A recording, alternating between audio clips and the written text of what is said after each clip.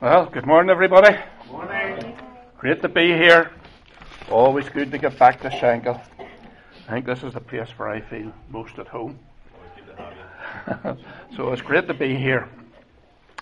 If you have a Bible, will you open it at Proverbs chapter 6?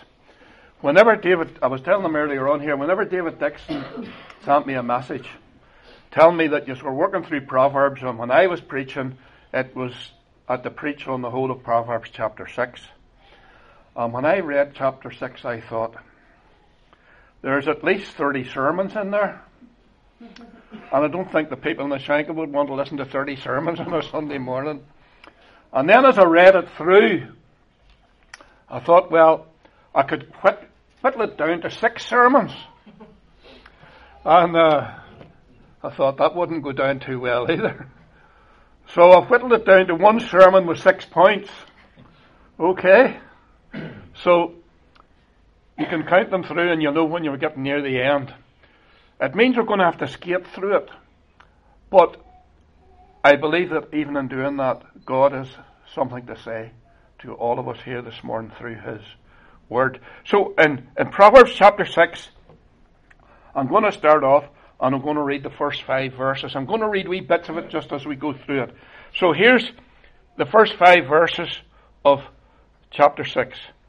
My son, if you have put up security for your neighbour, if you've shaken hands and pledged for a stranger, you've been trapped by what you said, ensnared by the words of your mouth. So do this, my son, to free yourself. Since you've fallen into your neighbour's hands, go to the point of exhaustion and give your neighbour no rest. Allow no sleep to your eyes, no slumber to your eyelids. Free yourself like a gazelle from the hand of the hunter, like a bird from the snare of the fowler. And when I read that, I thought, what kind of sense does that make? And it seemed to me like it was saying that you shouldn't be generous and that you shouldn't help somebody out. That if you have got into debt, you better get out of it very quick and you shouldn't help anybody who's in debt. But then as I began to study it and researched it, I discovered the Phoenicians were the original loan sharks. And they had developed a system where if they loaned you money, they added interest on at big percentage. And it would be like this.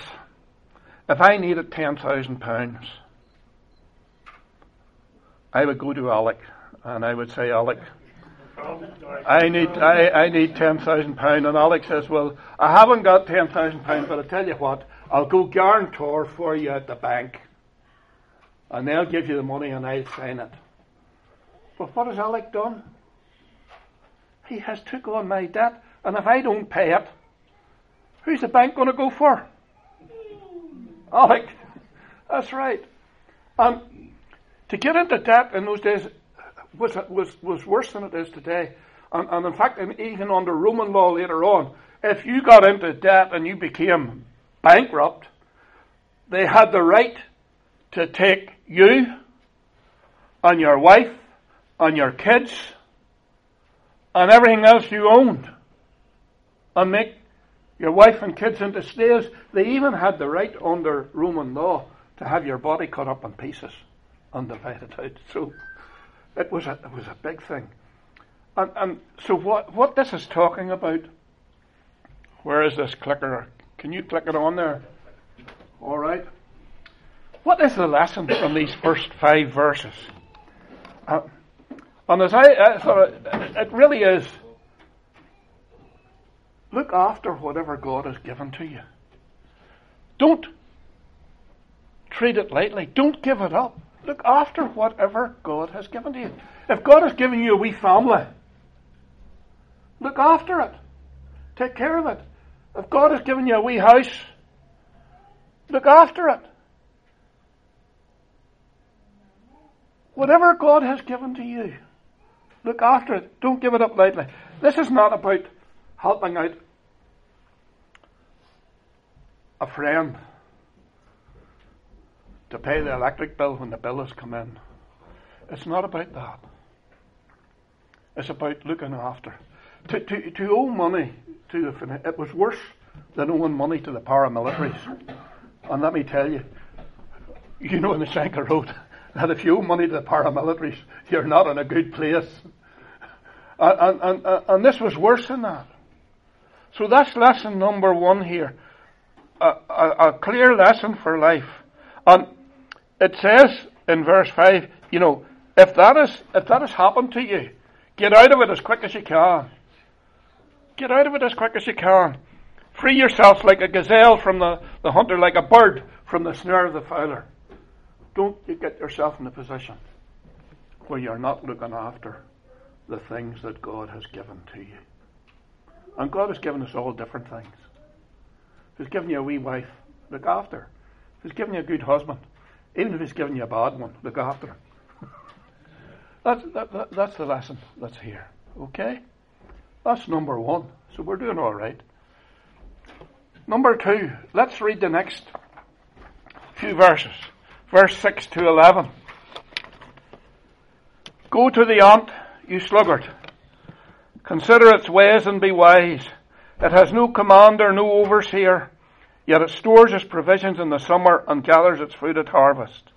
How long will you lie there, you sluggard? When will you get up from your sleep? A little slumber, a little folding of the hands to rest, and poverty will come on you like a thief, and scarcity like an armed man.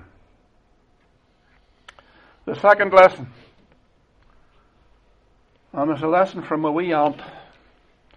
Now that's not a wee Auntie Jean or Auntie Mary or whatever, but the wee ants, they're a fascinating thing.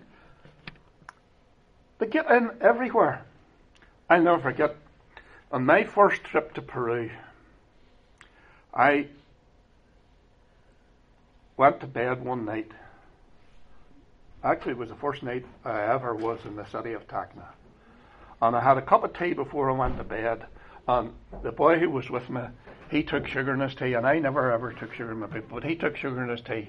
And I didn't see it, but whenever he was putting the sugar in his tea, he spilled half of it over the kitchen bench. And when I got up and came down the next morning, you could not see the bench. It was covered in ants. Millions of them. And we ants, they're wise. And it tells you here why they're wise. It stores provisions in the summer and gathers food in its harvest. We ants work. They don't think the world owes them a living. They work. They carry stuff that's far heavier than they are. In fact, they say that they can carry items several times their weight. And they go out and they gather this stuff. And they prepare for the future. They know the winter's coming. And so they put a store in for the winter. And I mean, those who study ants tell me they have gardeners, ants that are gardeners, and they plant stuff in their wee hive. They have ants that are undertakers that gather up the bodies of the ones that die and take them away. They have ants that look after barns and they put the stuff in the barn. They have all sorts of jobs. They have a little colony that is self-sufficient.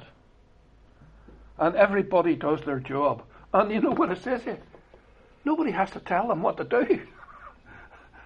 It's almost a perfect place to be in it. Nobody has to tell them what to do. Everybody knows what to do and they get on and do it.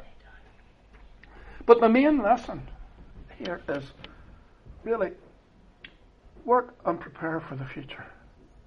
That's what the wee ants teach us. You're not owed a living. You need to make a living. And you need to get ready for the future. Boy, we've been reminded that by coronavirus. I thought to myself, I went into Tesco's the other week.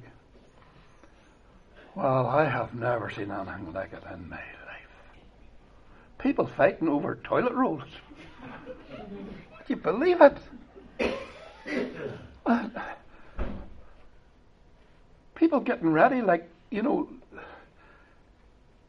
I thought to myself, I wonder, are they ready for eternity?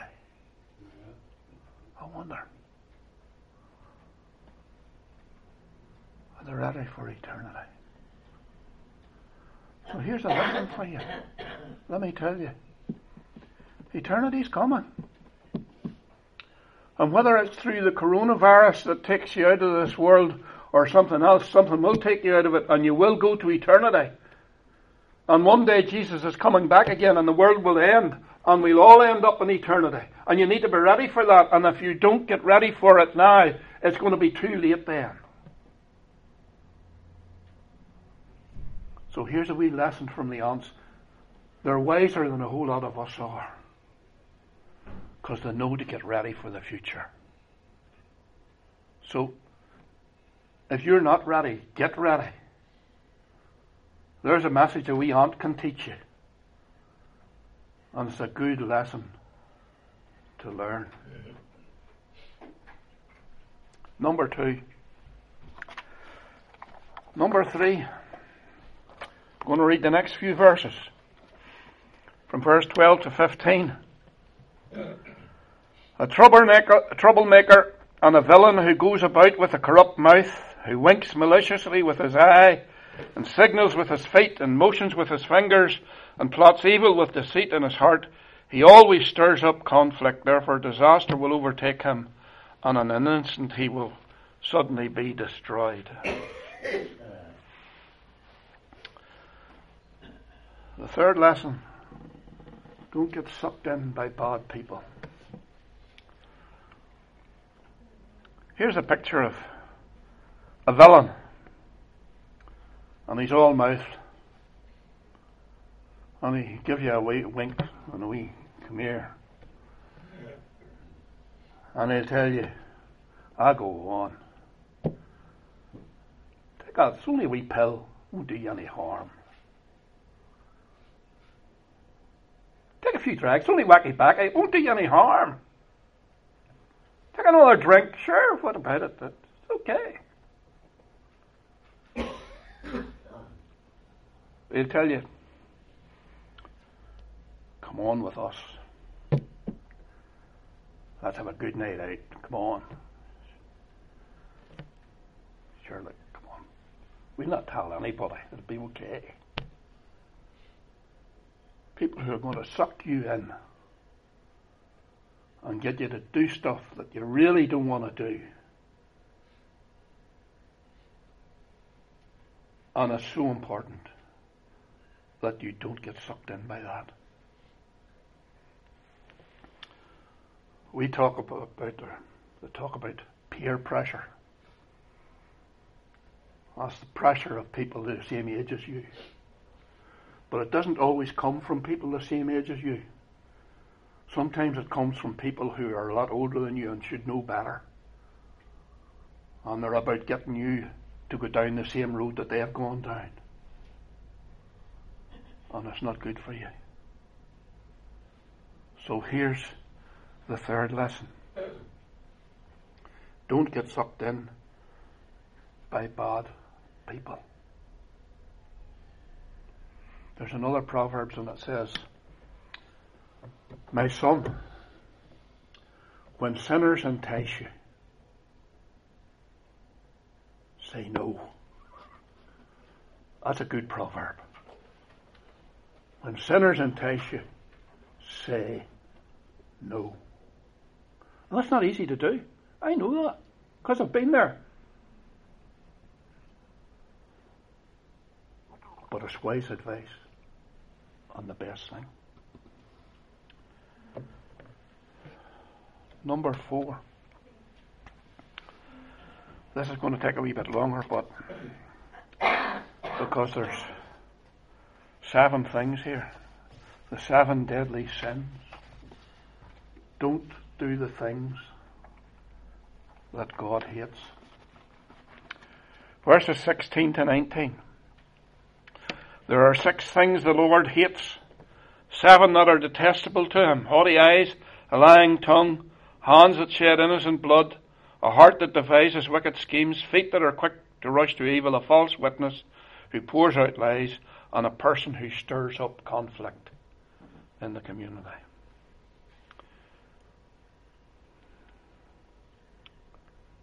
I think there was a film produced called Seven, and it was all about the 7 deadly sins. What are they? What does God hate? What do you reckon God hates the most? Somebody tell me. What do you think God hates the most? Sin. Sin. Good, Alec. Sin. But there are some things here that people wouldn't call sin. And we're going to come to it later. But here's the first one. There are 6 things the Lord hates. 7 that are detestable to him. Haughty eyes. What's haughty eyes? What is it?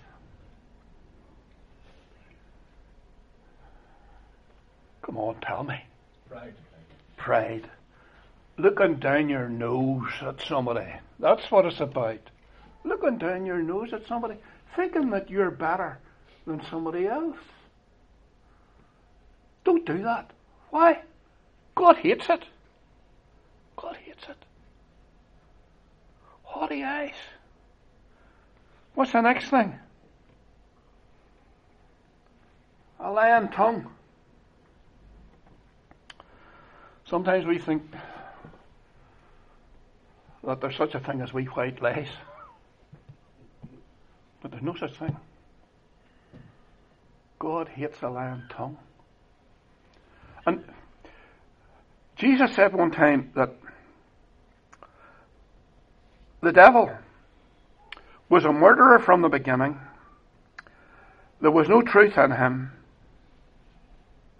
And when he lies, he speaks his native language because he is a liar and the father of lies.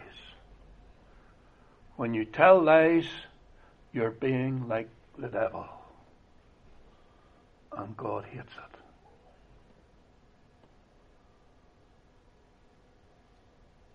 So we need to be careful what we say.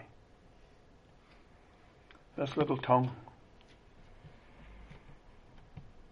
can cause more harm and damage than a forest fire, James tells us.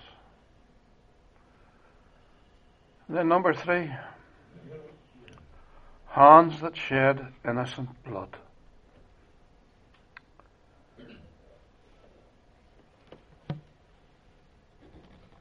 People who commit murder,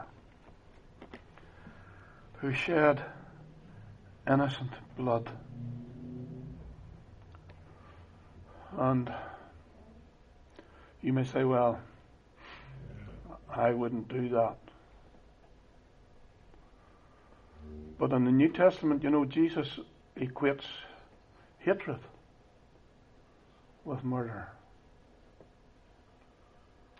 And one of the things that's so prevalent today and lawful now in this country is the killing of unborn children.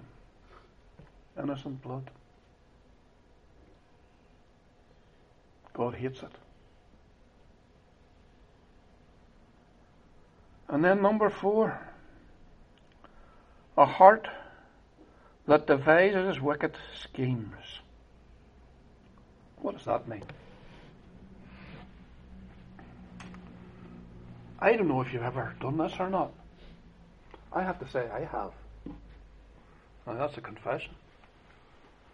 But when somebody has done me wrong, I could sometimes find myself lying in bed at night thinking, how could I get back at them? I'm trying to devise a cunning scheme in my head that I could get at them. Don't do it. God hates it. And this tells me God knows what goes on in your head. And that's scary. Because some of the stuff that goes on in my head sometimes, we're going to say it's madness. Well, you know what I mean. But God knows what goes on in your head.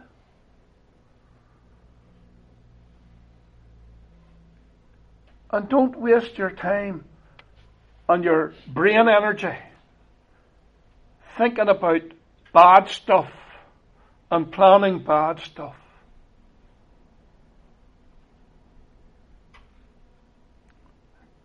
In the New Testament, Paul writes, whatever things are honest and pure and right, think on these things. It matters not only what you say, but it matters what you think. And then the next thing is feet that are quick to rush to evil. People who just can't wait to do bad stuff. You want to make sure that you don't do that. And then you think the next one, a false witness that speaks lies. And you sort of think, well, you've already done that already, haven't you? No, we haven't, because this is about slander. It's about a false witness.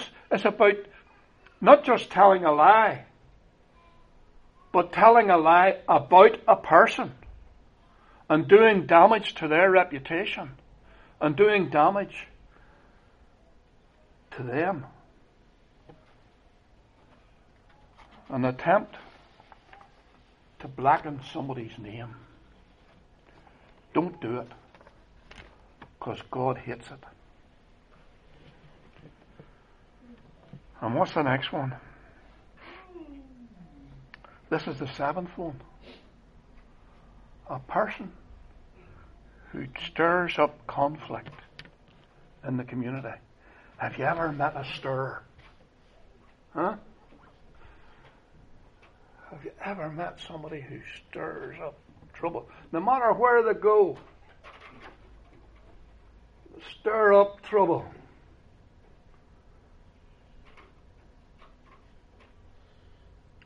And one person says that he sows discord amongst the brethren. Now, I'm not talking about the gospel hall down the road, but in the community of the church. You know, I know a couple of people, and they've spent their lives going from church to church, stirring up trouble wherever they went. And they think that they're doing God's work, and they're not.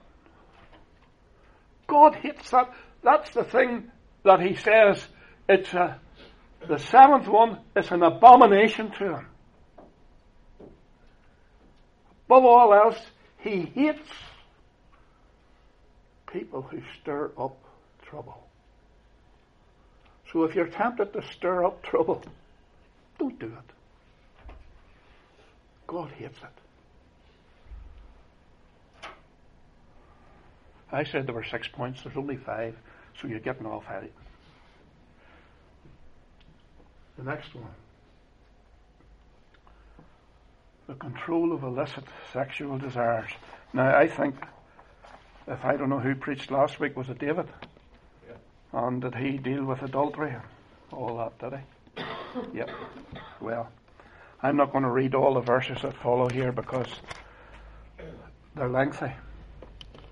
But there's 2 things that come out of it that are particularly addressed to men. So men, listen up. They're saying 2 things. Don't waste your money on a prostitute. And secondly, don't steal another man's wife. If you waste your money on a prostitute, you're going to lose an awful lot of money. And it says here, if you steal another man's wife, he's going to come after you and you could lose your life. But what's it about? It's about controlling sexual desires.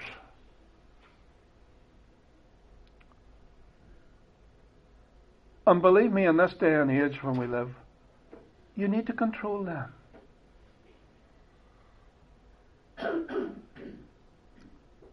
If everybody was to do everything that they desired to do, what kind of world would it be that we live in?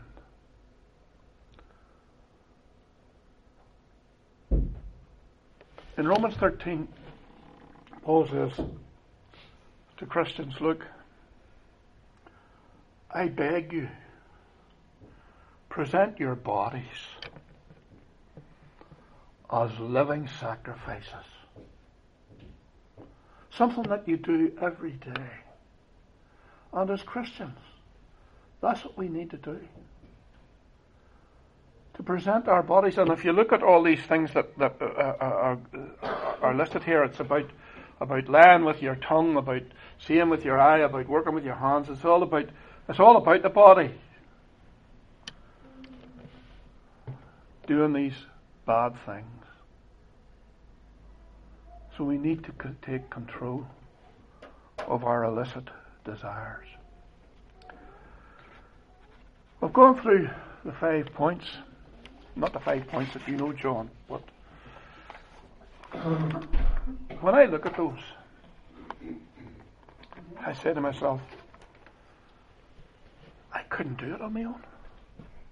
I can't do that. I have a sinful nature within me that keeps trying to pop up all the time, and I can't do it on my own. And if I can't do it on my own, how can I do it? Who can help me? God. Good, Alec. I need God. And the only way you'll be able to live right and live the way God wants you to live is to have God in your life. You won't do it on your own. You won't beat the devil. He's too strong for you. And you all know that. How many times have you tried to break that bad habit on your own? You can't do it. You need God. And the second big lesson is this. I know I fail. And I fall. So I need Jesus. I need Jesus because I know that He died on the cross and paid the penalty for my sin. And I rely on His sacrifice. And I need Jesus because He's alive forevermore. And He alone can help me. He alone can rescue. He alone can save. So I need Jesus. And you need Jesus. We all need Jesus. If we're going to live the way God wants us to live, if we're going to live the way it tells us in Proverbs chapter 6, we need God. And we need Jesus in our life. And we need to rely on the sacrifice of Jesus for our sins.